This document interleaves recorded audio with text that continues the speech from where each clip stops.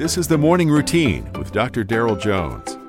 Morning Routine is a daily devotional podcast for those who are raising, educating, and growing the next generation. Well, hey, good morning. We're back on the road. Here we go, traveling again, doing that morning routine thing that we do. I'm glad you're here. We're in John's Gospel this morning, chapter 10, verse 40 and verse 42. And he, Jesus, went away again beyond the Jordan to the place where John was baptizing at first, and he stayed there, and many believed in him there.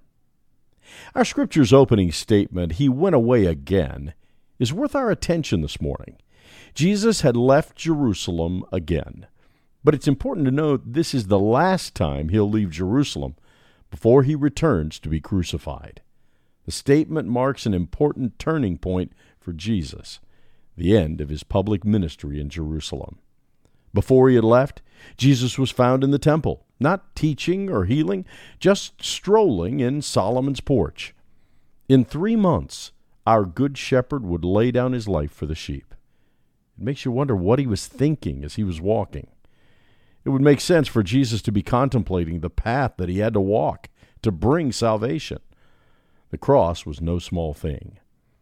And yet, in light of all this, Jesus leaving Jerusalem one last time, we see him resolve to continue the work of his calling.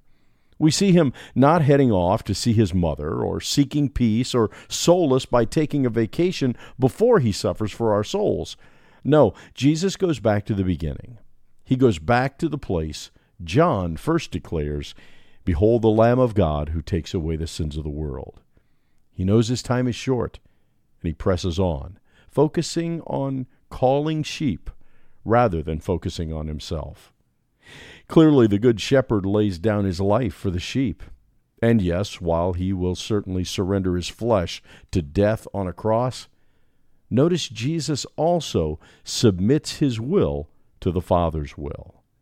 We see in Jesus a model for us. He willingly denies his concern for himself and seeks the benefit and health of the sheep. It's a selflessness that he demonstrated for us, a willingness to suffer for the sake of saving others. The Apostle Paul addresses dying to self, that it is no longer I who lives, but Christ who lives in me. A disregard for self for the sake of serving others. We see Jesus living out this truth in these verses today. And as we follow his leading as the Good Shepherd, we'll be led to do the same. You've been listening to the Morning Routine, brought to you by the Herzog Foundation and hosted by its president, Dr. Darrell Jones. For more information, please visit herzogfoundation.com. To receive the Morning Routine as a daily email, sign up at morningroutinepodcast.com. See you in the morning.